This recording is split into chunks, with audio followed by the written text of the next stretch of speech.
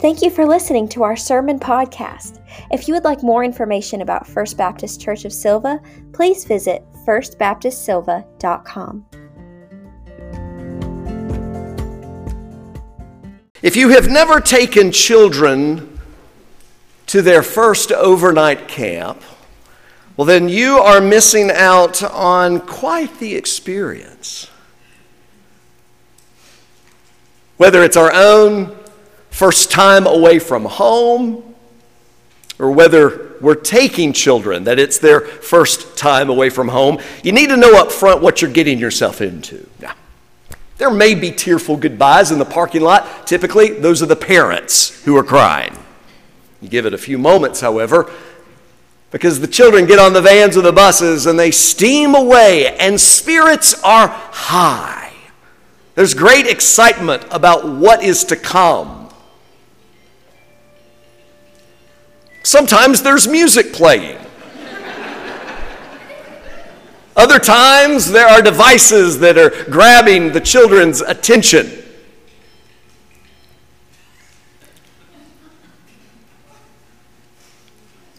But when you arrive at camp, and after the children receive their name badges, and after everybody settles in, that's when the leaders must be on their guard.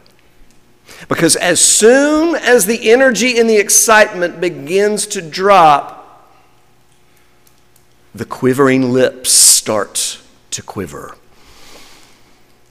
A tear might descend. A child understandably misses their mother or their father or their pet or their friend. And the leader that's skilled and knows this moment is going to occur springs into action. And it's to keep that child isolated from the other children until at least they are quiet and calmed down, because this homesickness can be contagious. The remedy for this, of course, the cure for separation anxiety, is exhausting for the leader, because it's to keep the child and the children as active as possible, distracted, so that they don't have a moment to realize that those who they love most dear are not with them. And so it is a marathon, brothers and sisters, for several days in any number of hours until you deliver those children back to the loving embrace of their parents whom they've missed so much. Of course, it's not just us or children that suffer and experience separation anxiety. Y'all know very well that when we are grieving loss, we keep busy intuitively, knowing that if we have a quiet moment by ourselves, we will be consumed with the memories of those whom we have lost. So we stay busy. We take on even more than we ever had. We do everything in our power not to look at the pictures on our walls. We make sure that we are with others when we write thank you notes. We know what it's like to be at camp without the ones we most dearly love and who we miss so dearly. Because ultimately, when we miss something, when we have lost something, when we are grieving someone, we are simply trying to bide our time until our minds and our souls adjust to a new reality. Jesus' disciples were anxious. And if you listen carefully, you'll see that Jesus was anxious too. In our scripture passage today, Jesus is preparing to leave his friends, and the air is charged with electricity. If you look carefully, you'll hear that Jesus is trying to lower the temperature in the room. He's just told them that he is going to prepare a place for them. And just prior to this, he tells them, I'm not going to leave you orphaned. I'm coming to you. You can imagine the disciples looking at one another going, I'll not leave you orphaned.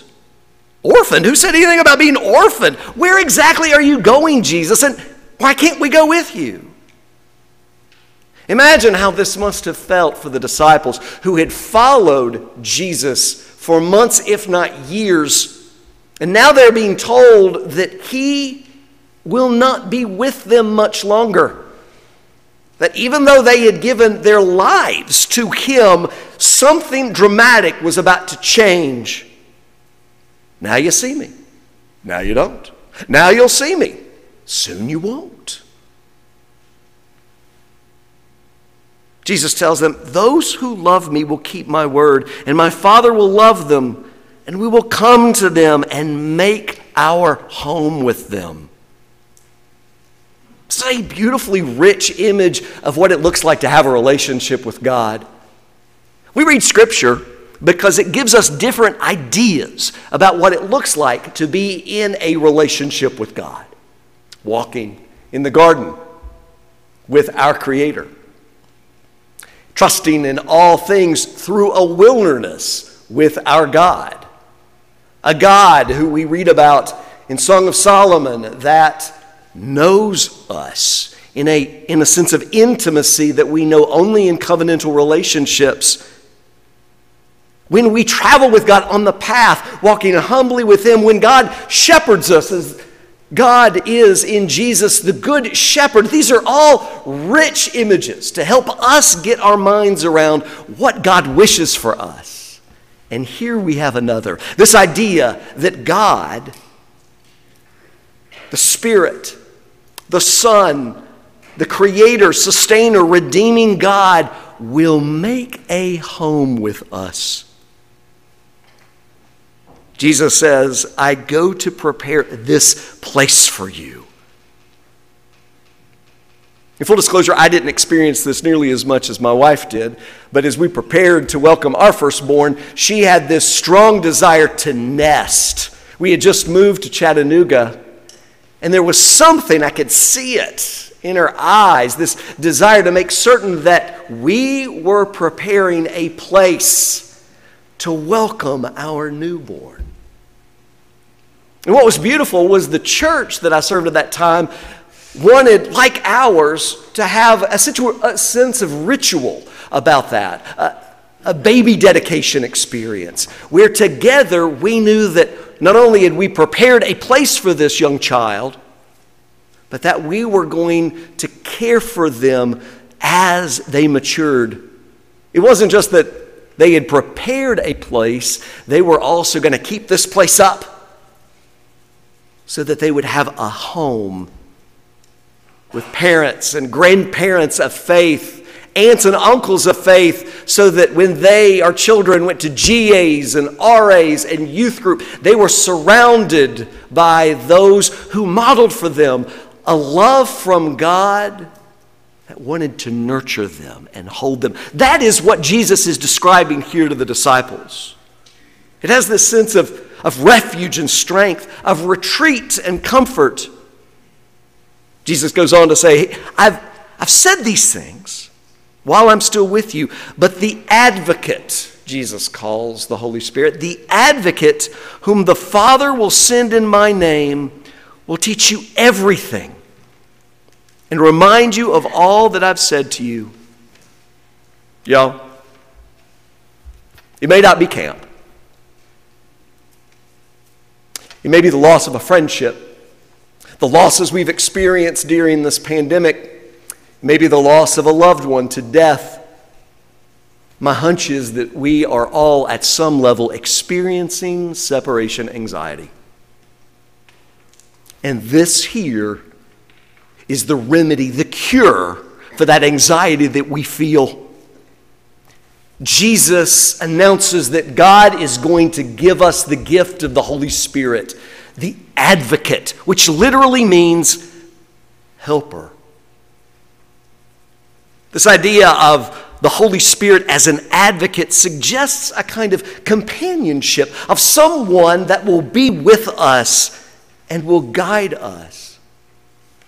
Spoiler alert, Jesus is preparing his followers for the gift of the Holy Spirit at Pentecost, which we will celebrate here in just a few weeks, where the Holy Spirit descends upon the gathered disciples, transforming them, which is really remarkable because these individuals were right there with Jesus for months, if not years, but they are only truly transformed through the gift of the advocate, the Holy Spirit, that changes them inside and out. This is what the church looks like.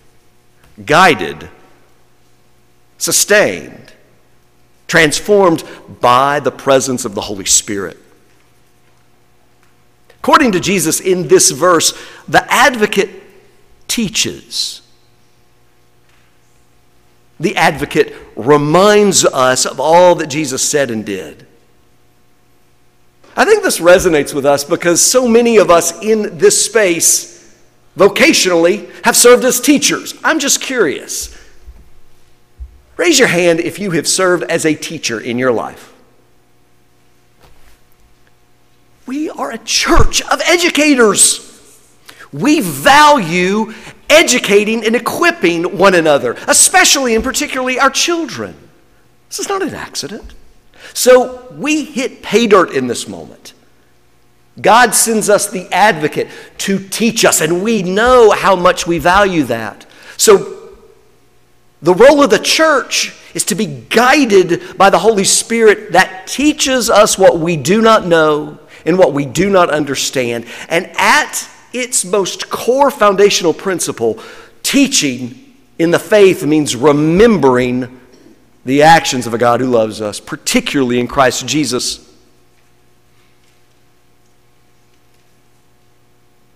This moment that Jesus has with his disciples reminds me of the things that we tell our children when we're leaving them. Knowing that when you drop your child or your toddlers off at the nursery or daycare or even kindergarten, there's a moment when you drop them off where you're not sure if they are going to go where they need to be, or if they're going to want to cling to where they started from. Knowing this, I began a ritual with my children, Zeb and Ellen. I don't know if they remember it, but when I would drop them off, I would say, all right, it's time for my big hug. And of course, they knew that that meant to run and give me as big a hug as they could give me. And of course, I'd say, oh, that's terrible. That's not good enough. And so they would go farther back, and they'd run, and they'd try and tackle me with their hug. And I'd say, no. And we'd do it one more last time. They'd come, they'd charge, I'd hold them. I'd say, all right, have a great day. And I'd turn them around, and I'd get out of there. Did it work, Zeb? Of course, I did this with Zeb the other day, and he knocked me down, and I busted my hip. It was embarrassing for me and his high school friends.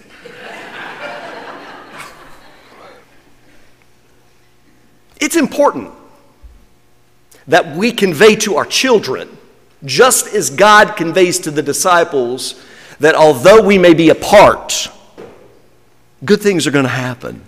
So we tell our children, I've got work to do. You're not going to be alone. You're going to be reminded all day that I love you in stories and in pictures that are going to remind you of all that got us to this point. And you're going to learn so much while I'm gone. It's going to be okay. It is. In fact, it's going to be far better than you think. And oh, here's the best news of all. I'll be back. That's what we say to our children. That's what God says to us. That's what Jesus is saying in this moment that is tender, as the disciples with quivering lips and a tear coming down, looking at one another going, you're going to leave us? We won't know what to do. We don't know where to go. Where are you going, and why can't we go with you? I'm going to prepare a place for you, John. It's going to be okay. In fact, the advocate is going to be with you. So stick together, stay close. The advocate, the Holy Spirit, is going to teach you and remind you in all things about me. Jesus knows that when we get anxious, we tend to suffer memory loss. I know that when I lost my father to death, my thinking and my perspective became impaired. My father's death was not tragic, nor was it traumatic, but it took me time to adjust. And in that time, I couldn't recall things like I used to. Names, things that needed to happen. I had to keep lists like I hadn't before. Things that would come easily to me, I couldn't place. When we lose something, when we are anxious about losing something, we suffer memory loss. It's one of the reasons why we give food to those who are grieving, because even in those moments of shock and trauma, we forget even knowing how to keep living. So we bring food. We remind folk it's time to eat. More often than not, in those moments, we can't even recall what we need to remember, and namely that we are not alone.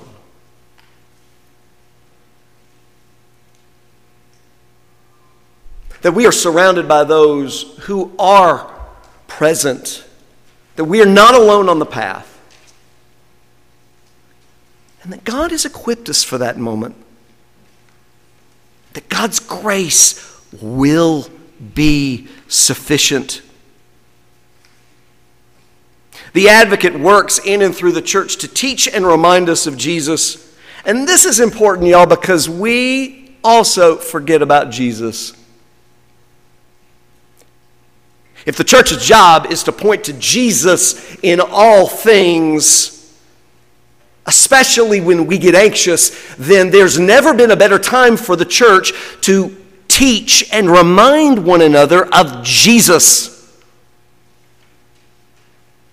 Y'all, there are things that we forget about Jesus. We forget that Jesus was once the least of these. We forget that when Jesus was a child, he became a political refugee. He became a refugee with his parents to escape a maniacal king who slaughtered children because the king felt threatened. We forget that Jesus' own preaching years later in his hometown to his own people led his own friends and family to try and throw him off a cliff. We forget these things. We forget that Jesus gave clear direction to how we are to live our lives, even when there's great disagreement with one another. Jesus preached love for our enemies and that we should pray for those who persecute us. Imagine how our political and social discourse would be different if we just were obedient to this passage that Jesus tells his followers over and over again. Love our enemies and pray for those who persecute us. We forget that Jesus was pretty clear about how we are to interact in this world, that James and John, his disciples, asked Jesus for permission to call down fire from heaven to consume the Samaritans who had treated them poorly. I need to remind you that Jesus rebukes them. We forget that Jesus forgives the people who were in the process of killing him. We forget this. It's the church's job to remind us of this. We forget that Jesus knew what it was like to be human. That in the middle of Jesus' life teachings and ministry, his own followers left him when his teachings got hard. We forget that Jesus was exhausted by the demands of his life and ministry and demoralized by the death of his colleague in ministry, John the Baptist, and that right after that, He kind of throws up his hands and tells his disciples to do the work because he is exhausted by it. We forget these moments. We forget that Jesus weeps and grieves the untimely death of a friend. And we forget that Jesus prays to God that he will avoid suffering on the cross, but ultimately agrees to be obedient. We forget that Jesus shakes his fist at us too. We forget that Jesus reserved his greatest rebukes and woes not to the outsiders, not to the unclean sinners, not even to the Romans, but to the religious leaders who made the people's lives so hard. We forget this, or we choose to forget this. We forget that Jesus curses a fig tree when it doesn't bear fruit or do what it's supposed to do. And we forget that the religious leaders tried to get Jesus into politics by baiting him with questions about taxation and authority, and that Jesus refused to do so and wound up making enemies on both sides of the political divide. In all these moments, God gave Jesus precisely what he needed to power through. It was God's presence, his wisdom, his courage, and his words that enabled Jesus to keep walking along the path. And here, in this moment, Jesus is telling his followers that what Jesus himself experienced, they can experience too. The presence of a God who is with us. The advocate in all things points us to Jesus. The advocate, the Holy Spirit, echoes Jesus in all things. So if you're wondering in this world whose voice you're hearing, you've got to ask yourself who the voice is echoing. Is it Jesus or someone else? That's why we have the communion table down here in all our moments of worship, because Christ calls us to remember him. Peace I leave with you, he says. My peace I give to you. I don't give to you as the world gives. So don't let your hearts be troubled, and do not let them be afraid. Put it another way, Jesus says, I leave you peace. I give you peace. Jesus doesn't leave us memories, y'all. He leaves us the gift of his enduring peace. The Holy Spirit will take care of the memories. Jesus leaves us peace. And the peace that Jesus brings is not the absence of tribulation or disappointment or hardship or even separation anxiety. Rather, the peace that Christ gives is the strength and affirmation that we can walk through the dark valley knowing that we will be okay in the end. Because, y'all, we will be okay in the end.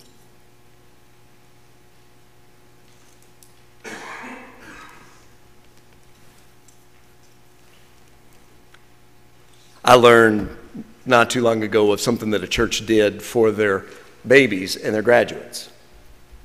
It reminded me actually of bringing a puppy home for the first time. For some of you all who've done that, gone to get a beautiful puppy for your family, you'll know that wise individuals will tell you to take a towel and to go to the mother and to rub the towel all over the mother, and then to take that towel with you and the new puppy that you're bringing home away from their mom for the first time. And why? Because the scent of the mother will comfort the puppy.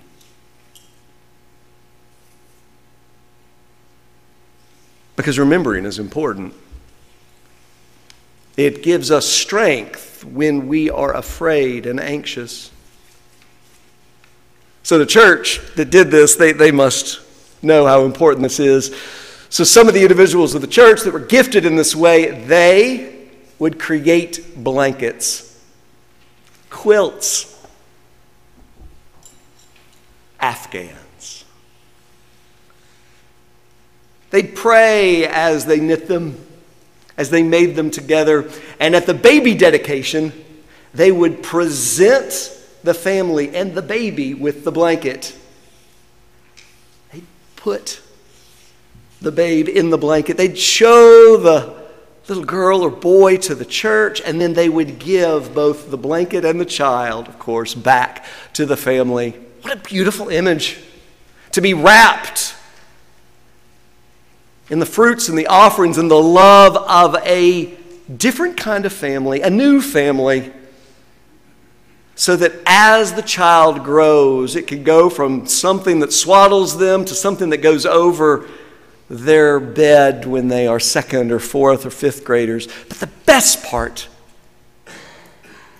is when the church goes back to the family and says, your child is preparing to graduate. Give us the blanket back. And they take the blanket back. And on the day when they acknowledge graduation, they give that same blanket to that adult child. Why?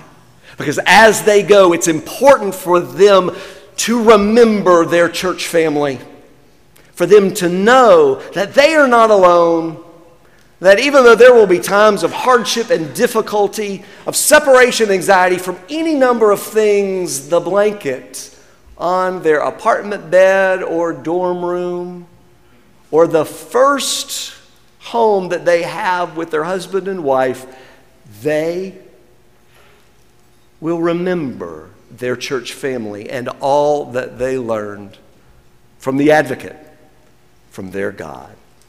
Autumn, we may have missed your baby dedication, but we want to wrap you in our love as a reminder of God's first love for us. We love you and will pray. Let's pray.